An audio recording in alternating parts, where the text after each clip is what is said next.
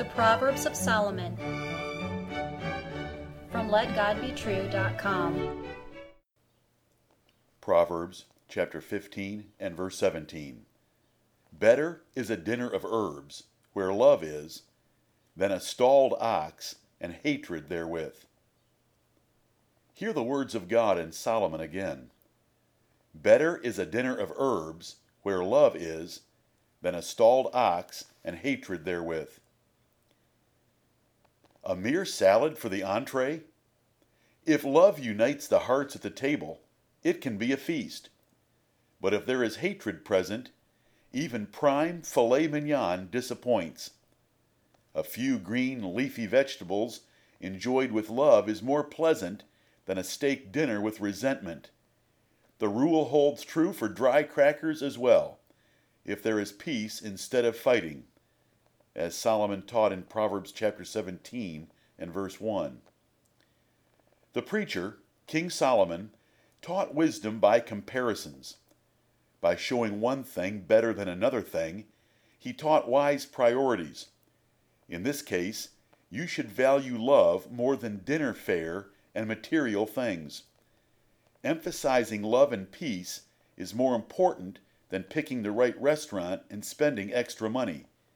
Even the very poor can be happy. How wise are you?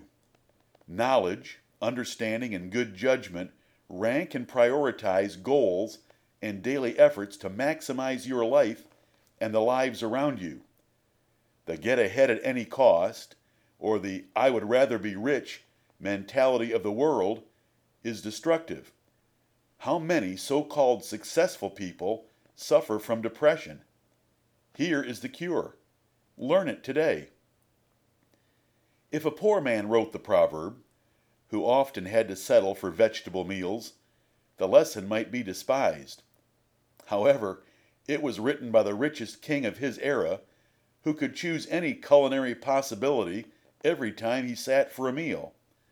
A stalled ox being grain-fed prime beef with limited movement for extra marbling and superb taste. Solomon enjoyed meals daily that a poor man could not even imagine, yet he exalted love and peace above them. Have you ever had a meal with bitterness, hatred, contention, or resentment there? Do you remember the tenseness, the stress, and how it ruined what should have been a pleasant event?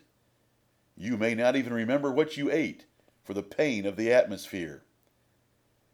Have you ever had a wonderful meal with just a few simple things because you loved the persons you were with and they loved you?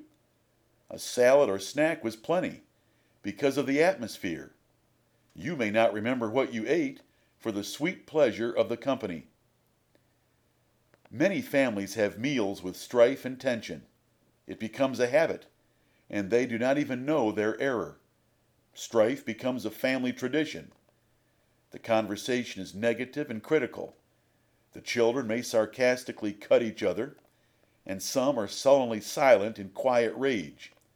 No one truly wants to be there. These things should never be in a Christian home. Bitter envying and strife are from hell, and peace and gentleness are from heaven. Do not deceive yourself to think otherwise. Hate conflict and strife. It is the duty and privilege of Christian believers to pursue love and peace, and as a result they can have more pleasant and fulfilling events than the worldly rich can ever design or execute. Modern greedy societies emphasize material things as the measure of success. But Solomon taught here in these few words that the good life is not dependent on what you have, but rather the love you share. Godliness with contentment is great gain, but this inspired wisdom from heaven is too much for the world's educated to understand. Many measure an evening by the status of the restaurant, the number of courses, or the creativity or expense of the entree. But the more important issue should be the company and the relationships among the guests. Then the menu does not even matter. This lesson of life should never be compromised. and then food disappointments or large bills can never affect a meal or its memory, because it is based in the loving company instead. How many meals have contentious women spoiled? What memories do their children have? How often will those children choose to visit for dinner with an overbearing, critical, and odious mother waiting for them? Pity the husband who cannot leave and move away like the children, but must painfully endure her every day. Since women generally prepare meals, and a good meal, even from simple ingredients, takes much effort to plan, purchase, prepare, and clean up, it should be the role of men to make sure the family loves one another and is at peace. Husbands, fathers, you should correct offenders, mend injuries, settle grievances, keep peace, and promote love.